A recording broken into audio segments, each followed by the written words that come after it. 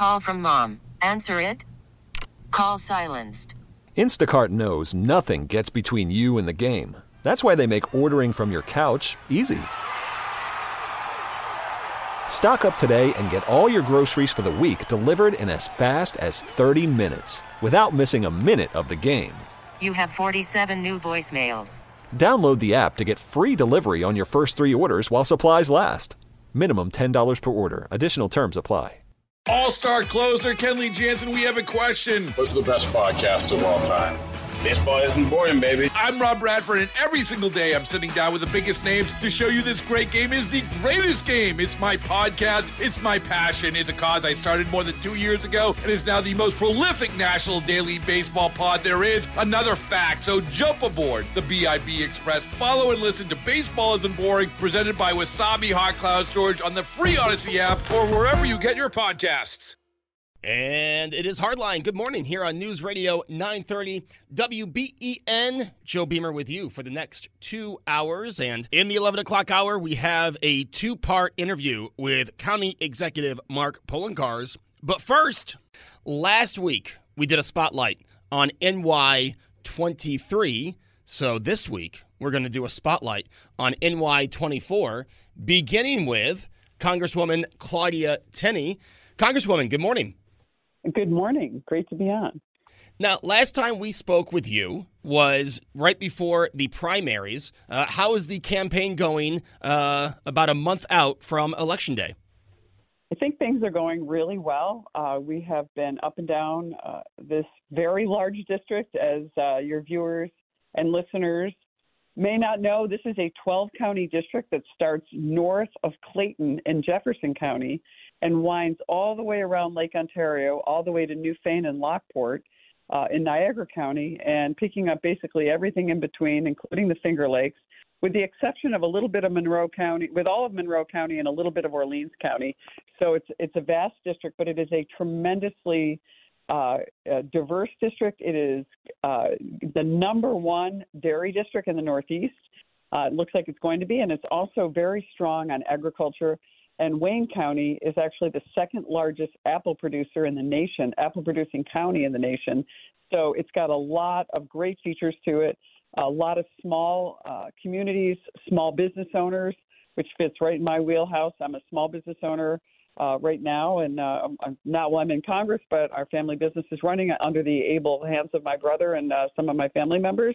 But this is really a tremendous district. It also runs all along the Erie Canal, which is part of the industrialization of New York. And a lot of the things we have in common in every aspect of this district. Every county is strongly ag, strongly small business. And also we face some of the challenges of deindustrialization and some of the bad policies coming out of Albany, particularly in agriculture. But it's been tremendous. People have been really super to me, meeting me, knowing I'm a small business owner, I'm a strong advocate. And it's just been a tremendous experience. And it's also a kind of a coming home for me, because when I first got out of law school and first married my ex-husband, we lived in Canandaigua, New York. And that's where we chose to live. Sometimes they say you can't pick your relatives, but you can pick your friends. Well, we chose Canandaigua. We thought it was a beautiful place, and it just happens to be fairly close to the center of this really long district, and really enjoying the rebirth that Canandaigua was experiencing, and really loving being in this really spectacularly beautiful and vibrant part of upstate New York. So it's been fantastic. I can't say enough about how wonderful everyone's been to me and how excited I am about the opportunity to represent this district at the national level in Congress. And I think that I'm going to fit really well with this district, and the needs fit my skill set and my advocacy, and I'm already in the ground running and trying to get all the information I can to make sure we represent this district and really put it on the map. Speaking of the district, what is the number one and number two thing that you're hearing from voters of challenges that they're facing out of Washington, D.C.? Well, I don't know if I'd say it's out of Washington, D.C., but what I'm hearing from voters continuously, there's two main topics. It's the economy, and that's a combination of inflation at record highs and the price of gas and home heating oil, propane, anything dealing with energy that are at record highs, and crime. I'm hearing about crime repeatedly in upstate New York, even in this somewhat rural and suburban district. the laws in Albany on cashless bail, on prioritizing criminals over the innocent victims and over our communities, to defund and demoralize the police movement that has really made it hard on our communities and our local governments to keep our communities safe. That's what I hear about repeatedly from everyone in this district. And I would say there's actually a third that kind of ties with crime and is sort of interrelated. And it's because I think the nature of this district, I'm hearing a lot about Second Amendment rights and that the people in this district feel they had a big win with the Bruen case, which restored concealed carry rights to everyone in New York. And the way that Kathy Hochul, the current governor, took those rights away under one-party rule in Albany, and I'm hearing that repeatedly. And the reason it's connected to crime is we have so many people that live in rural areas that need to be able to carry concealed, they need to be able to defend themselves, and they need their Second Amendment rights in order to live freely and to protect themselves, while our police can, in many cases, are understaffed.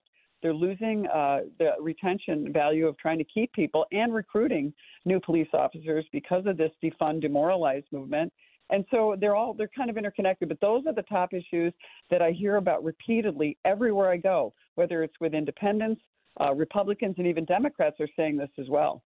You know, speaking of inflation, and as we speak right now, again, we're recording this on Thursday, gas prices are set to start rising again here in New York and throughout the country. What are steps that you would like to see attempted in Congress by the administration to kind of deal with inflation and the gas prices that, yeah, they dipped a little bit, but still not anywhere close to where they were a few years ago? Yeah, this is unprecedented. Even now, even though they've come down a little bit from over $4 a gallon, we see diesel at a really high rate, which is really impacting negatively our farm industry and the farming community, which is so vital to this district and to the state and to the nation and to food security. And so one of the biggest problems is obviously we have a war on fossil fuels. We have a war being waged not just by the Biden administration, but also in New York by the New York Albany Democrats, you know, preventing us from being able to responsibly drill for gas down in the Marcellus and Utica Shale in the southern tier of the state. They're shutting down our ability to have reliable energy that's going to keep our communities vibrant and prosperous. And I think that's a huge problem. And energy is something that's going to really be the fulcrum of everything we do, not just as a state and not just in NY24, but as a nation, because it's being used as a weapon, whether it's Putin and his unprovoked war in Ukraine using energy as a weapon. The Chinese Communist Party is also taking advantage of us. They're producing most of the batteries for a lot of the green energy initiatives. And we're seeing this is really critical for the United States to be energy independent, to continue to try to bring down our emissions, which, by the way, came down during the Biden administration the Trump administration, every year. And then now suddenly, now that we have a war on natural gas, emissions have incredibly gone up since Biden has taken office because we are moving away from fossil fuels and we're still dependent as a nation on 28% reliance on coal. And we know that we could be much cleaner if we looked for an all-of-the-above strategy for energy. And so I have actually set out and done something very similar to what Kevin McCarthy, who leads the Republican Congress in Washington, has called the Commitment to America. Well, I've tailored that to New York 24, and I'm calling it my commitment to New York 24 and how we bring back a strong economy, and energy is a huge part of that. How we keep our community safe. We talked about public safety, which is one of the top issues. Also, how do we have a future that's built on freedom, you know, dealing with this woke agenda in our school districts, protecting seniors, protecting parents who want to see their children have, the curriculums that teach them how to be independent, great citizens, and have stable jobs in their future and be self-sustaining, and also a government that's accountable. And that is something that's really a big part of what I stand for.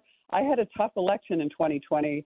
I won after 100 days of counting because of the pandemic election, because of the irregularities. I founded the Election Integrity Caucus, and I've been a champion of making sure that our election integrity is strong and that we have free, fair elections, and we keep important the sacred right to vote and make sure that every vote we take is private.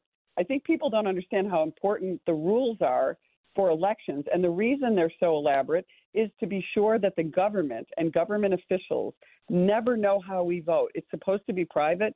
Once the government knows how we vote, We look a lot like the Soviet Union, a dictatorship that was, and now the Russia under Putin, Communist Party, China taking over there with Xi Jinping. They know how their citizens vote, and we never want the government to be able to use that as a weapon. And also holding the Biden administration accountable for what's happening, not just on energy, but what's happening at our southern border with these late flights coming into our communities, with uncontrolled immigration at the border, where we see people on the terror watch list coming across. We see deadly fentanyl coming across our border, where the cartels are actually controlling our border, whether it's human trafficking, this dangerous fentanyl coming over 12,000 pounds just come over this year. 2.1 million people have come just in this calendar year, and we haven't even gotten the numbers for September to close this fiscal year. Over 3.5 million illegal crossings in this southern border just since President Biden took office. These are real issues that are impacting taxpayers. They're going to eventually work their way into New York. We know we've seen the flights. So those are the things that I'm hearing about. Those are the things I'm responding to. And we want to make sure that we bring our children back to New York. We have our grandchildren grow up here. We have safe communities and opportunities for all of them. And I think people are worried about that, which is why you're seeing, a resurgence of people like Lee Zeldin taking the lead. We see, or just close in striking distance, Michael Henry, who is, the candidate challenging the Attorney General, and he's actually in the lead. So we're seeing a shift here, which is really important for New York. We need to save New York and save America. You mentioned immigration. That's another one of the top topics heading into the midterm elections. Outgoing Congressman Chris Jacobs used to join us regularly with updates from the border. He would go down there and visit the border. What would you like to see done at the southern border, and do you believe that the current administration could do more? Oh, absolutely. I've been to the southern border and certainly applaud Chris Jacobs for his work there and his numerous visits. It's important. I've been there. I watched what happened. It's even more intense since my visit to the border. I'm hoping to get down there again in the next several weeks just to see the change. But I saw a tragedy at the border. I saw our Customs and Border Patrol agents really overwhelmed and stressed because they didn't have the resources they needed. That's why I actually introduced a bill instead of this so-called Inflation Reduction Act, which the Democrats put forth in Congress, which, by the way, before Biden's pen even dried, the ink on his pen dried, they were talking about this not as an inflation reduction bill, but as the biggest green new energy deal. That's what they're talking about with this bill. It really wasn't about reducing inflation, because not only is inflation holding steady, it's getting worse, and we're looking at potentially a recession coming our way, which is going to be really devastating for our communities. And so I thought of something. I said, look, we've got 87,000 new IRS police basically coming out. And in a country like ours, I know a lot of people, particularly people who can't afford lawyers and accountants, are vulnerable to the IRS. And yet, good people, we pay our taxes, but it's been proven that, the IRS doesn't know when they go into these, police type mode, they really don't increase in any meaningful way increases in our revenues from taxes. And what I see as a member of Congress every day are people coming to me, average citizens, saying, you know what, because of the pandemic, I haven't gotten my refund back, my tax return's not complete, the IRS isn't doing its job. Maybe we should have taxpayer advocates, and maybe we should take that money and give it to our Border Patrol agents so they can keep us safe. We could have another 9/11 on our hands with now almost 80 people on the terror watch list gone through the border that we know of, another almost 600,000 so-called gotaways, people we have no idea who they are. They're in the interior of this country. We can see that happening. So these are really critical issues. We need to support our border. They're afraid. The Democrats know this is wrong. They know that it's not working, but they are so paralyzed with the inability to actually go back to some of the policies, like the Stay in Mexico policy, the stopping, catch, and release, some of the things that actually President Trump put in play, rebuilding the wall, which I heard they're quietly rebuilding parts of the wall. which, by the way, is costing us money every single day to not build a wall while it rusts on the southern border and while our agents are overwhelmed. There's a lot we can do that we should have done, and we should go back to, look, there's no pride in this. Let's make sure we keep America safe. Call it whatever you want. Don't call them Trump policies. Call them common sense policies. And let's get back to doing things that are protecting American citizens, protecting the taxpayers, and giving us a chance at prosperity and putting some order in our immigration system. It's really critically important. You know, you mentioned common sense strategy, and, you know, this is something I'm asking everyone around election time, and you see it firsthand being in Washington, D.C., and that is this political division that, I mean, you see it on social media, you see it in the media. What is the key to getting back to, as you said, a common sense approach? You know, I'm only 34, but I don't remember it ever being this divided. I remember when you would have people, you know, screaming at each other on C-SPAN, and then you'd see them out for a drink, you know, after leaving Congress. When do we get back to where, yeah, we might have political differences, but it's not this hatred that it seems to be now in 2022? Yeah, well, Joe, I think I agree with you. I think there is a lot more animosity, but I also think there's something different that didn't happen when I was younger, and I'm a lot older than you are. When I was younger, we didn't have so much media and social media and people, you know, hiding behind their keyboards and not really dealing with each other. But I'll tell you something we did in my first term in Congress. I got elected in 2016, and in 17 and 18, my team and the Republicans and the Democrats, there were about 25 freshmen on each side, 25 Democrats, 25 Republicans. We got together that year and said, you know, let's bring the temperature down. Let's do a commitment to civility between us. And it was really working in that first term. We got together. We pledged to make sure we worked together. We did bipartisan legislation. We did a lot of social events. I teamed up with Lisa Blunt Rochester. She was the representative who's from Delaware. We did the social events. We had, you know, a lot of great time. We watched football games and baseball games and the World Series, and we worked on getting together. And a lot of this gets exacerbated by the media and kind of magnified. So there is still a lot of good camaraderie, but we also have to fight for our side because we know that there's some, you know, far right, far left people who have become sort of performance artists in the world of media now. And they seem to get all the attention, and they get the clicks, you know, as they say. And I think we got to focus on the real issues. We have a government right now that is supposed to be self-governing. You know, our great President Lincoln said, can we save this country? This was a huge issue during the Civil War when we were at our worst in our nation's history, until maybe you could argue now. I would say a civil war is a lot worse than we are now. But Lincoln had a couple of enduring questions, and one of them was, can we save the republic? But most importantly, can we be self-governing? Are our citizens informed enough to be self-governing, to make the right decisions? Do they understand how critical it is that authoritarianism, which is, you know, what socialism and communism is, where the government tells us what to do, or are we going to take back our freedom and be self-governing? And we are at that point again, maybe not as dramatic as the Civil War, but we have to understand as a nation, if we're going to keep this experiment of freedom and individual rights alive in our Constitution, we need to be self-governing. We need to make ourselves informed. And that's why me, as a member of Congress, a former newspaper owner, I'm also a lawyer and a small business owner.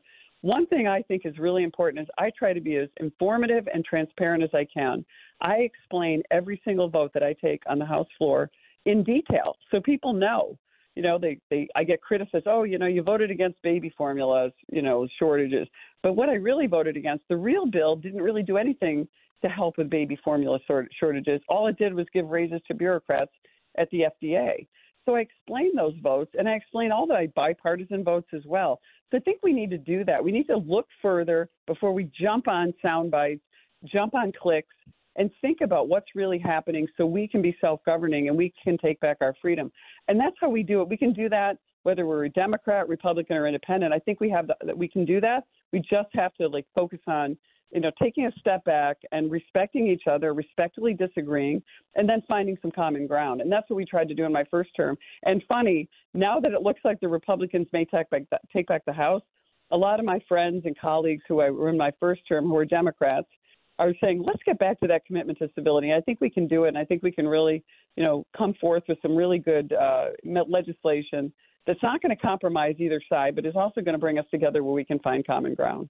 You mentioned Republicans taking back the House, and I have two questions pertaining to that. Number one, would you support Kevin McCarthy as the House Speaker if Republicans were to take over? And number two, what would you like to see Republicans do when they first take over the House in January? Yes, I would support Kevin McCarthy because I think Kevin is doing a great job. I served in my first term with a different House Speaker, and I thought, he did a lot to bring the agenda, the Trump agenda, the Republican agenda across the finish line, which, by the way, was pretty novel. The Trump agenda was really about American workers bringing our supply chains back, standing up to communist China, in addition to conservative fiscal policy and unleashing our energy independence. But Kevin McCarthy's commitment to America, I think, is strong. And that's why I've tailored my own commitment to America, as I said in the beginning, the commitment to New York 24. And Kevin is working hard to bring us together. And I think that's what's really important, to bring our conference together, to work with our colleagues across the aisle when we can agree without compromising our values, with maintaining our conservative beliefs. And he's got a plan, and I think that's important. And so I'm going to support Kevin, and I think that he's going to do a good job as Speaker. Let's hope. You never know, but I have to give him my trust because he's made a promise to us. He's worked with us to come up with this plan. We've been involved in working groups for the past year and a half to come up with this plan and to formulate it, and he's listened to us. And I think that's what you can ask of a leader. And he's to be tested. He's going to be tested and judged when he becomes Speaker, which I think he will. And so we'll continue to keep our pressure on him to make sure he does what we need for my constituents in New York 24, should I win this election and be given the great honor and privilege to represent this part of the state. Final thing before I let you go. I let everyone have this last opportunity for anything you wanted to discuss that I didn't bring up. Here is the opportunity. Yeah, thank you so much. Well, I just want to emphasize to people how important it is to get out and vote, to make sure if you can vote in person, that's great. Be wary of people sending absentee ballots to you, as I'm the leader on Election Integrity Caucus. Go to tenny.house.gov or go to my website, claudia@claudiaforcongress.com, and look to see how we vote. Check out our plan for how you should vote and make sure that you get a secure, free, and private vote. And I urge everyone to do that. My dream as the co-chair of the Election Integrity Caucus and the founder is that every legal citizen vote in every election. I think that is the greatest expression, the most profound expression of self-governance, which is my mission, to make sure we retain our self-governance, which was the vision of our founders, which is a timeless value, and it preserves freedom. So that's my message to everyone. Get out and vote. Do your homework. Make sure you're not relying on someone else. You're relying on your own research, and I try to help people with that. I try to be as neutral as I can. Here are the facts. Here's why I voted the way I did, and just grateful to everyone again in this district, and grateful to you, Joe, and the media for covering this race, because it's really important that people get a channel and a chance to understand on media what we stand for and what we do as members, as candidates, and to bring us together. Congresswoman Claudia Tenney, thank you so much for joining me. Thank you so much. Great to be on. And that is Congresswoman Claudia Tenney joining us here on Hardline. When we come back, her challenger, her opponent, Stephen Holden, will be joining us here on News Radio 930 WBEN. All-star closer Kenley Jansen, we have a question. What's the best podcast of all time? Baseball isn't boring, baby. I'm Rob Bradford, and every single day I'm sitting down with the biggest names to show you this great game is the greatest game. It's my podcast. It's my passion. It's a cause I started more than 2 years ago and is now the most prolific national daily baseball pod there is. Another fact. So jump aboard the BIB Express. Follow and listen to Baseball Isn't Boring, presented by Wasabi Hot Cloud Storage on the free Odyssey app or wherever you get your podcasts.